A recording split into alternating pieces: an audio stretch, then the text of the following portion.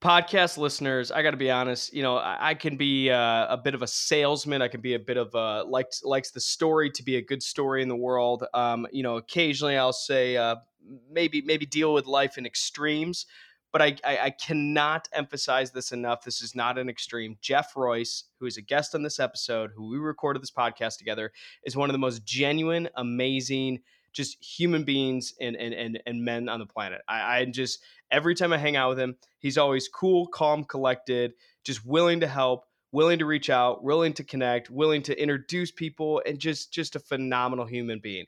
We may or may not occasionally play a little golf. We may have a beer on the golf course and just, shoot the breeze a little bit as well too. But he's a fantastic human being, a fantastic life story. For any of those people out there who are struggling with the idea of bouncing around different careers and not exactly know what the next career may be, this podcast is certainly worth it because Jeff has had a very interesting background and yet has arrived at knowing exactly who he is and the influence he's having on the world. So Jeff, thank you so much for being a guest on the show. Just so stoked to have you in my corner and for me to be in your corner as well too. So thank you. Thank you, my friend. Jeff, thanks so much for being a guest on this podcast. Absolutely. Thanks for the invite. I'm ashamed to say that we're not doing this over a beer or two on the golf course or something like that, but we're sitting in different parts of the country recording this. So when the summer comes around, we'll have to change that. But thanks for doing this. Well, no, I appreciate you saying that. And of course, it's sunny out, so today's the day to get out, at least not with carts. But seeing as how you're the last person I played golf with last fall, and we know how that resulted, I got to get you back out there. I don't remember if you paid up your bet on a beer, but we'll see. So I don't know about that. I paid for it in my pride. I know. Well, this is awesome. Obviously, we've got a fun relationship outside of just chalking it up on a podcast. But for the listeners out there, you have a very interesting background, which I love because so much of the audience that we speak to is people who have no idea what they want to do with their life, and you found a way to do so many different enjoyable things, so many different projects, ideas, concepts, and taking those to life. So, would you be just willing to share a little bit of your story and sort of what's led up to today?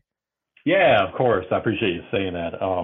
And that's why I gravitate to hanging out with more people like yourself, because other more rigid people look at my career and think I'm a little bipolar, which is not the case. I guess that's more of a true entrepreneur. But yeah, just real quick, my background. I grew up in Grand Rapids. I went to high school, then in college I went to Kalamazoo College and Lawrence Tech as a 3-2 engineering program. And the reason why I did that was I got the opportunity to play basketball at Kalamazoo, and Kalamazoo is also very well known for their foreign study program. And for someone growing up who had never even been on an airplane and traveled out of state once in his life, that was a really, really big deal. And to this day, the two greatest experiences I had from college were playing basketball and competing and making friends and lifelong friends, some old teammates, and the chance to go study in Spain was just life changing. I mean, it was just, you live with a family that doesn't speak English, you take classes that are half in Spanish, half in English, you travel on the weekend. It was very, very educational, very defining for what I was going to do moving forward, as far as just feeling comfortable with jumping outside the box. And so then, I get done with school, and an old teammate of mine was working on a degree down in Auburn and said he'd move to Atlanta if I got a job. And I was fortunate enough to get a job. So I moved to Atlanta and spent the next handful of years doing work in environmental and civil engineering consulting, and found over time I was enjoying it, made a lot of friends, love Atlanta, but I just wasn't overly fulfilled with the work, the day to day. And a very close friend of mine's father was a 40-year career person at Ford, and he spent his last 20 years heading up Ford Land Development. He's actually their first president. Convinced me I need to get an MBA, and he said that so many doors would open up with an engineering degree combined with an MBA. So I went ahead and got my MBA at night, doing a part-time program. I don't know if I necessarily recommend that route, because it's a grind when you're working all day and then you go to class for a couple hours a night and then you got homework. But I did that, and that led to me getting my first real estate development job. And ironically enough, the company that hired me was a growing development firm. And one of the requirements to hire you as a developer was you had to have an MBA. So, I get asked a lot, what was the value of the MBA? What did I learn? And, coming from an engineering background, I learned a lot on the accounting and the finance because I was not exposed to that. The other classes they're okay. But it's the opportunities that create it. And in this case, it was a life changing opportunity, and it worked out really well. So joined up with them just at the right time of the booming economy development, and in particular, condo development in Atlanta was relatively new. So got a chance to work on a lot of projects in Atlanta and Nashville and as far west as Austin. And we're starting one in Phoenix when the economy 08, 09 happened and everything fell apart. And, just like around the country, certainly here in Michigan, same thing happened with real estate in Atlanta. Market just disappeared. It just turned off the lights and it was done. So had absolutely no idea what I was going to do. And a friend of mine suggested we buy the small medical equipment retail store just outside Nashville with the idea we'd actually move our families there. And it was less about me, knowing anything about the industry as I was relying on my friend, but it was more, there's nothing else to do. So to me, there was no risk. The risk actually was sitting around not doing anything. So, we couldn't move our families up there because you couldn't sell a house during that time. So we commuted every Monday, went up, drove the 3 hours and stayed through Friday, working all day, sleeping in the warehouse at night, and turning the business around and growing it and flying around the country doing business development. And over time, we were able to create enough value that we found someone that bought it and, sold for a profit, not high finance, but it was definitely worth our time. And at that same time, we had our second child back in Atlanta. And after selling the business, had a decision to make where we're going to, stay in Atlanta and I was not going to get back into real estate, or, if there was time to move, now was it. And so we looked all over the country and we just realized we really, at the end of the day, wanted to be by a set of grandparents for the grandkids, just for that experience. And so my wife's from Florida, so I did what's still to this day my best sales job. I convinced someone raised in Florida that Michigan winters aren't that bad and we should move up here. So we moved up here about 7 years ago, and literally moved up here without an opportunity, just with the idea of this is where we wanted to, just raise our family. So I moved up here, and like I said, about 7 years ago, and just went into full mode networking, just meeting people. And it wasn't about asking, "Hey, are you hiring?" It was more asking, "What's your take on West Michigan? Is it rebounding? Are you optimistic about the future?" No one having grown up here, what was here previously, and the overall tone was very optimistic. And you were seeing some of the changes that are result right now in West Michigan. I was fortunate enough to meet a person by the name of Kevin McKieran, who was at the time at Grand Valley and was in charge of helping reinvent a previous life science incubator that had kind of stalled out, and it was just kind of put on hold to rebrand and refresh. And so I partnered with him on that. And at the end of the day, we created what's called GR Current and opened it up beyond life science, anything that was classified as high technology, just, from a technology side. And over a year and a half, grew that from half an intern to, at the end of the day, we had a staff of about 10 people. We had 2 offices and did a lot of work with other entities in the area, in particular Star Garden, as well as MEDC and statewide, Ann Arbor Spark, all the way up to the UP, and having a lot of fun and made a huge impact. And I feel very fortunate that we had such a great team and everyone's on the same page. And, at the end of the day, GR Current provided a lot of value to the area, understanding that, we're still a nonprofit. So we were not a fund. We did not invest in companies. We were there to assist. And so we were able to somewhat successfully figure out, and talking to entrepreneurs, helping them identify what they needed for their next step and make the introduction. And then we made a habit of getting out of the way. And it was more a feeling from my side. We ran workshops for entrepreneurs, but my feeling was like the successful entrepreneur, they know what they're doing. They know what they want to do. They're just 1, 2, 3 introductions away from really making a difference and really getting some traction. And maybe that's a partner, maybe it's a bank, maybe it's an investor, maybe it's a corporate partner. It varies. And so we would just sit down and help them identify, hey, you need to meet fill in the blank. Do you know someone there? We absolutely do. We're going to make an email introduction, and then you let us know how it goes. And that worked really well. And so we had a lot of fun with that. Did some out of the box events and opportunities, and again, just spreading the word. And after about a year and a half, I actually got recruited to take over as president of a local tech company. And it was at a time that I looked at GR Current from a leadership side that I felt I had grown as big as I could and taken as far as I personally could.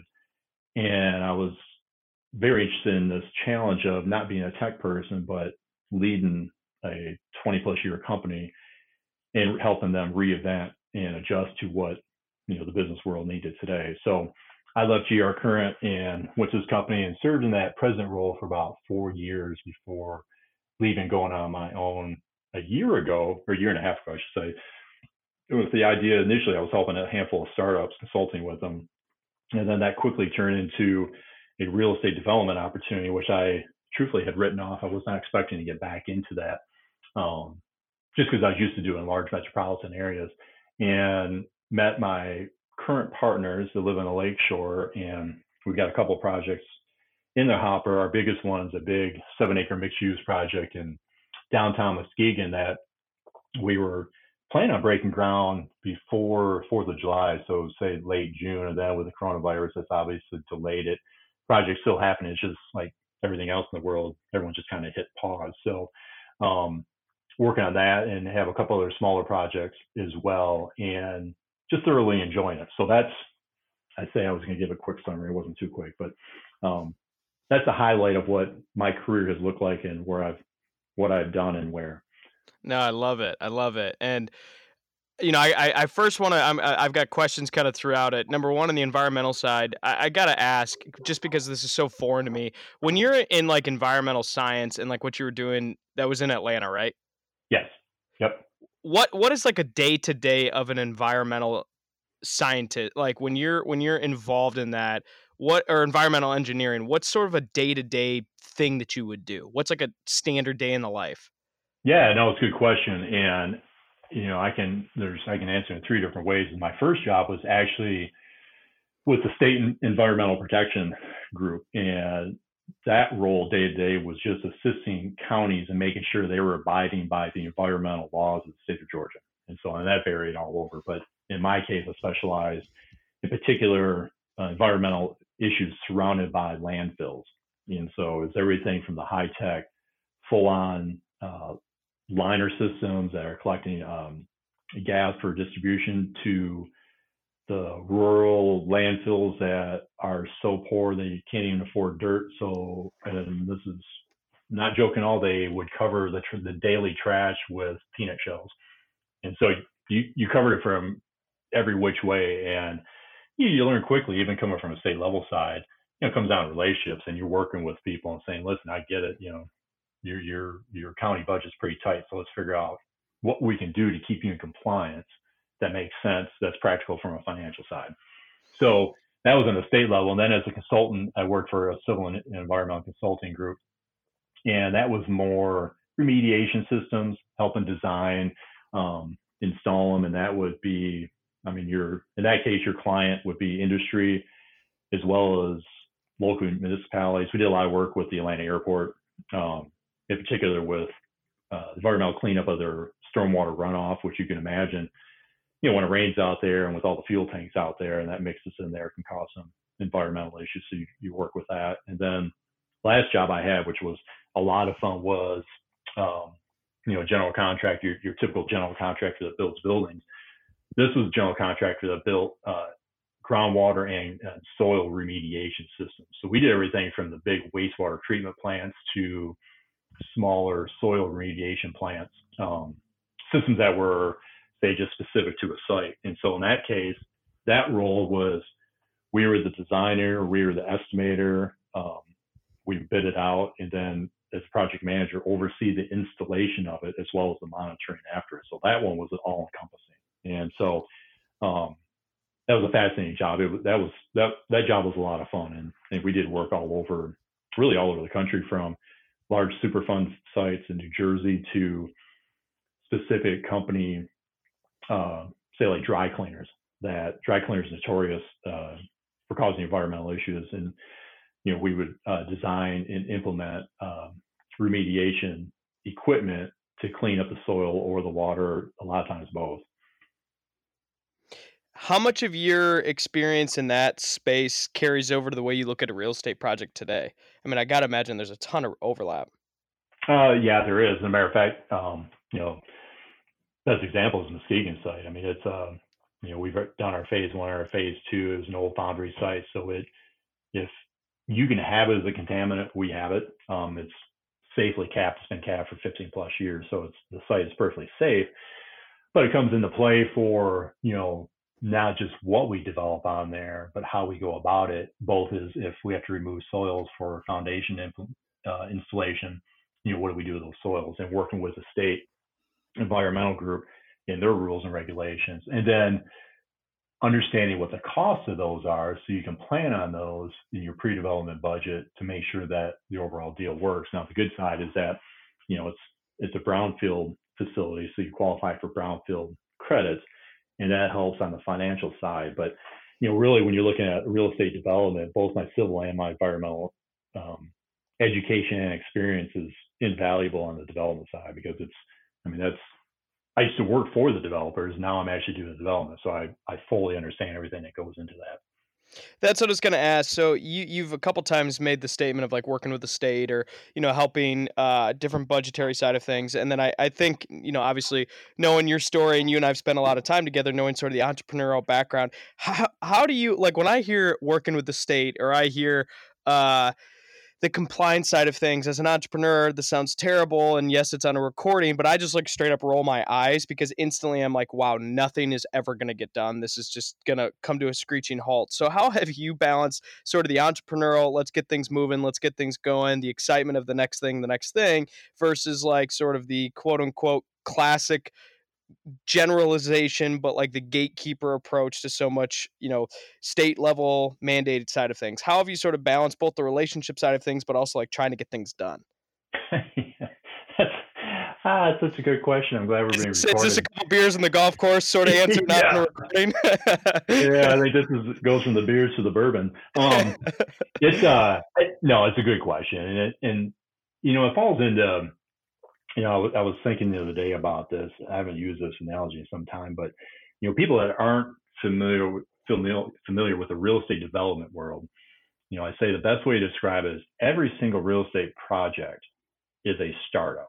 The difference is, so you've got your startup, and your end goal is, someone to buy you out, have 1,000 employees, keep it for however long. But that's to each their own.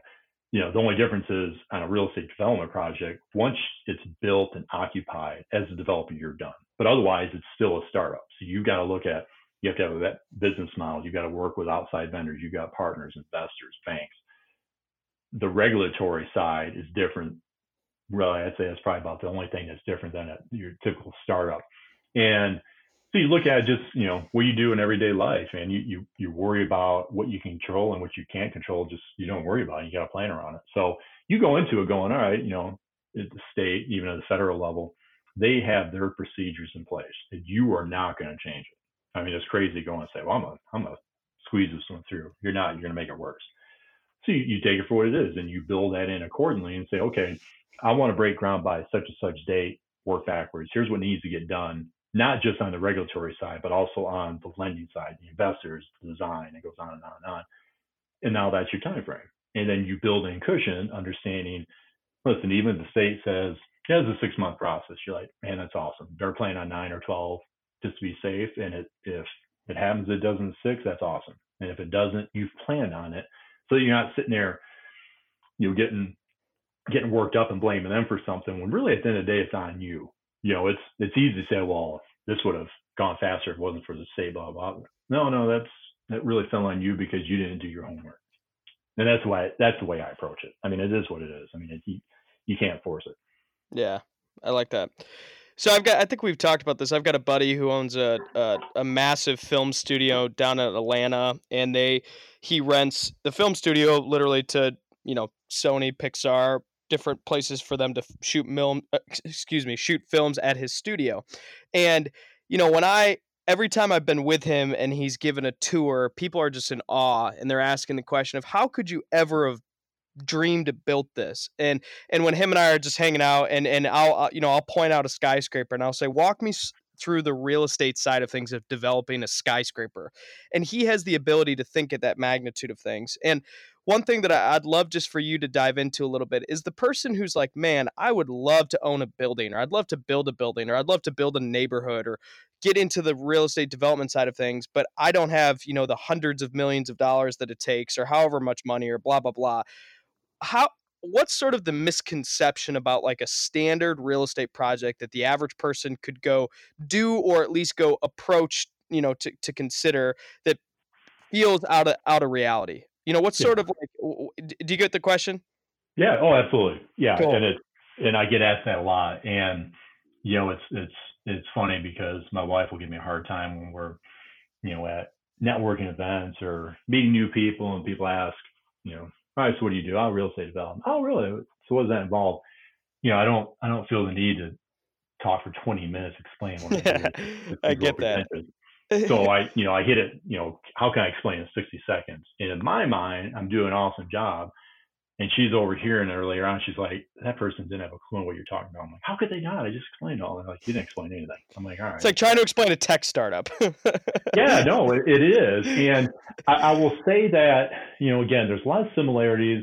Obviously certain tech startups, you can bootstrap, and sometimes you get to a point where you need to take on investors to scale up. Other times you don't have to, or you make a decision not to. It's to each their own. On the real estate side, you need money, hands down. And, from bringing on other investors, you want to be able to show that you've got, some money. So you're risking something. But, the reality is that, I mean, you've got to raise the money, depending on the size of the project, of course. If you're talking about, say let's say even like a small office building that's being built out and it's a $500,000 project, you still probably need to raise some money, maybe not. But when you get on the bigger projects, that's part of the deal. You say, okay, well, we're doing say a 75-25 split where it's 75% senior loan, 25% investors. So the investors put that package together and you run the numbers and you say, okay, here's the returns I can show. And you need to make sure that those returns are appetizing enough for investors to say, I want to invest with you. Now, the chicken and egg scenario is, have you ever done this before? No, I haven't. I don't know if I want to invest my money in you. And so now that's where you go, well, okay, that's fair. Then I need to partner with someone who has done this before and leverage their experience and their portfolio to make this more attractive to people. And so at the end of the day, you're doing, no different than what you're doing. You're building a team. And, it's, on the real estate development side, you're building it at a much higher level, just because there's much more money at play. But it's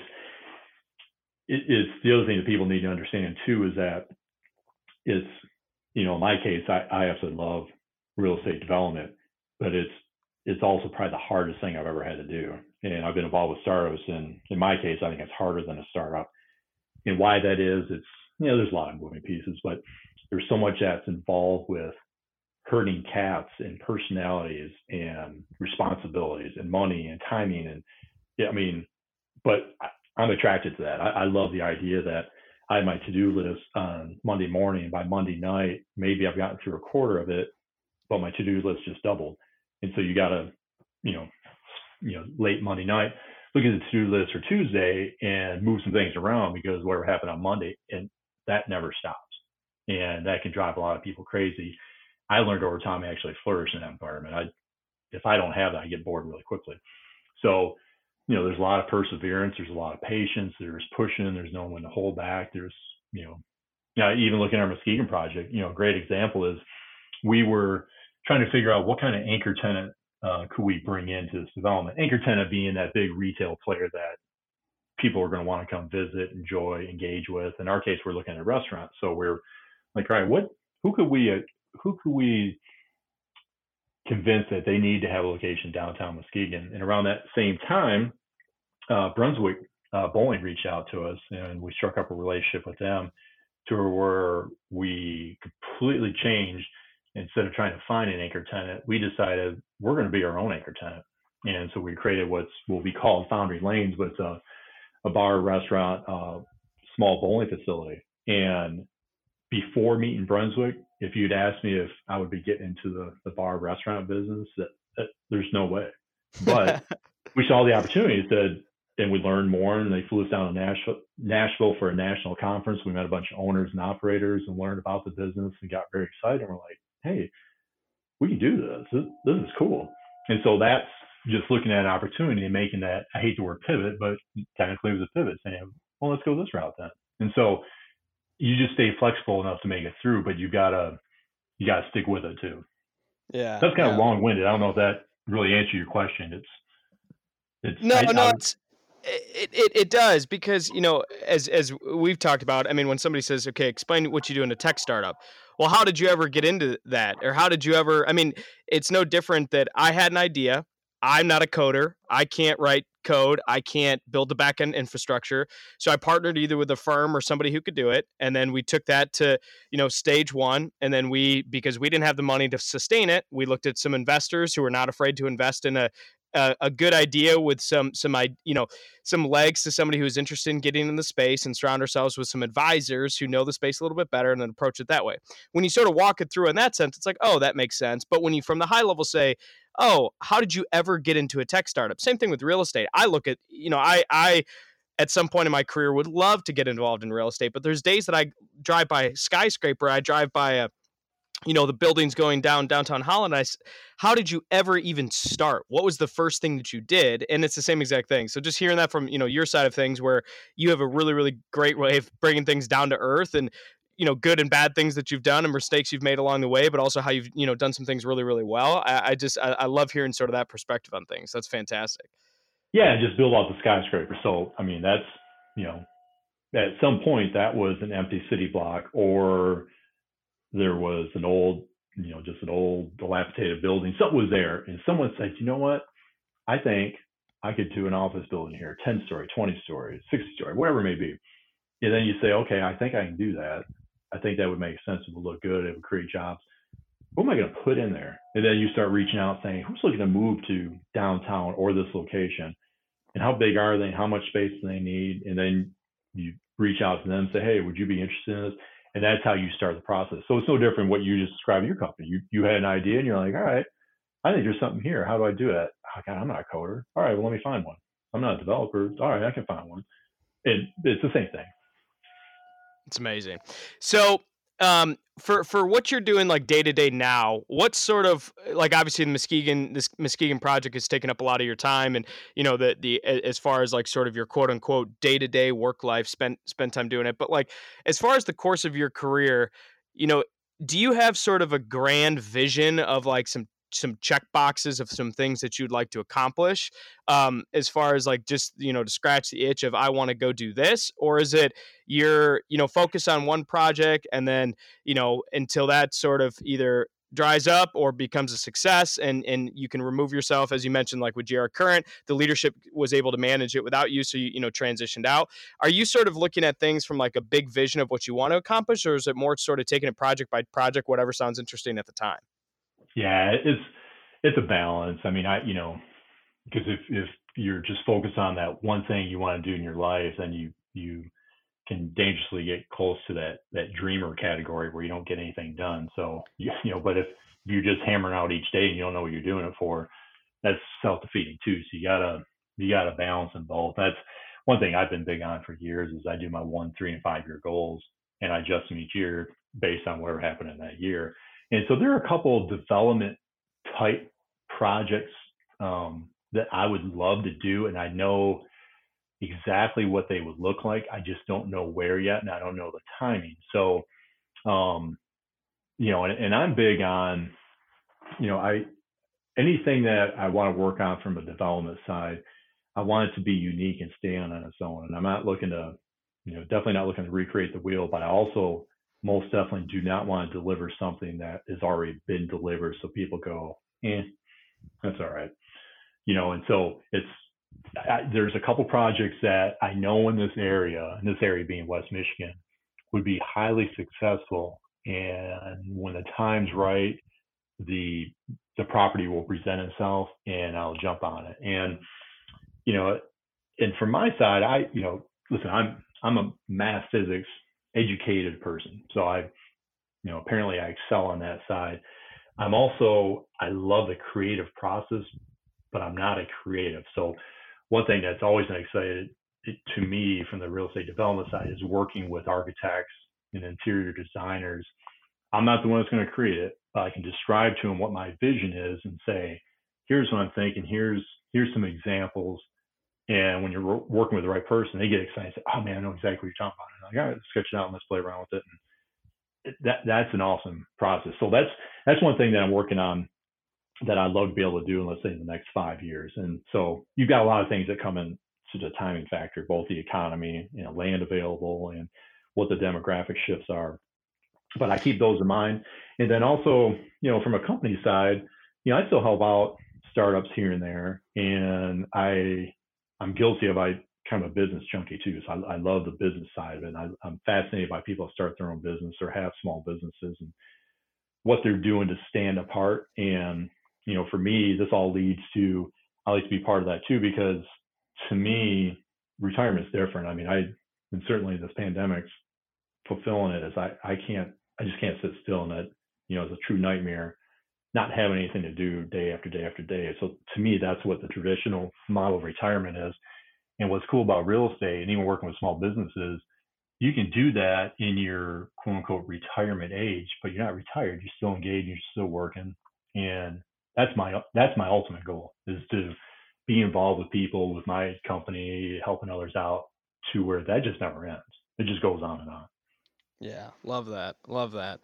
Um, One other question, sort of on the sort of high level side of things. I've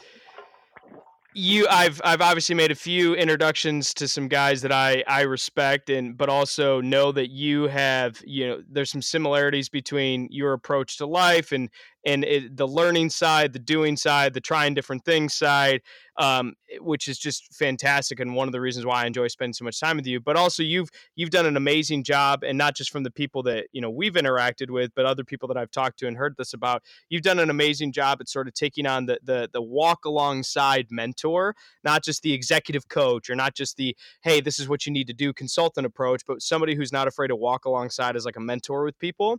Do Mm-hmm. you enjoy sort of the mentorship side of things, or do you enjoy the doing side of things in your own, in like, so for example, would you get a kick out of helping somebody through a real estate project, or would you enjoy being the one doing the real estate project? Both.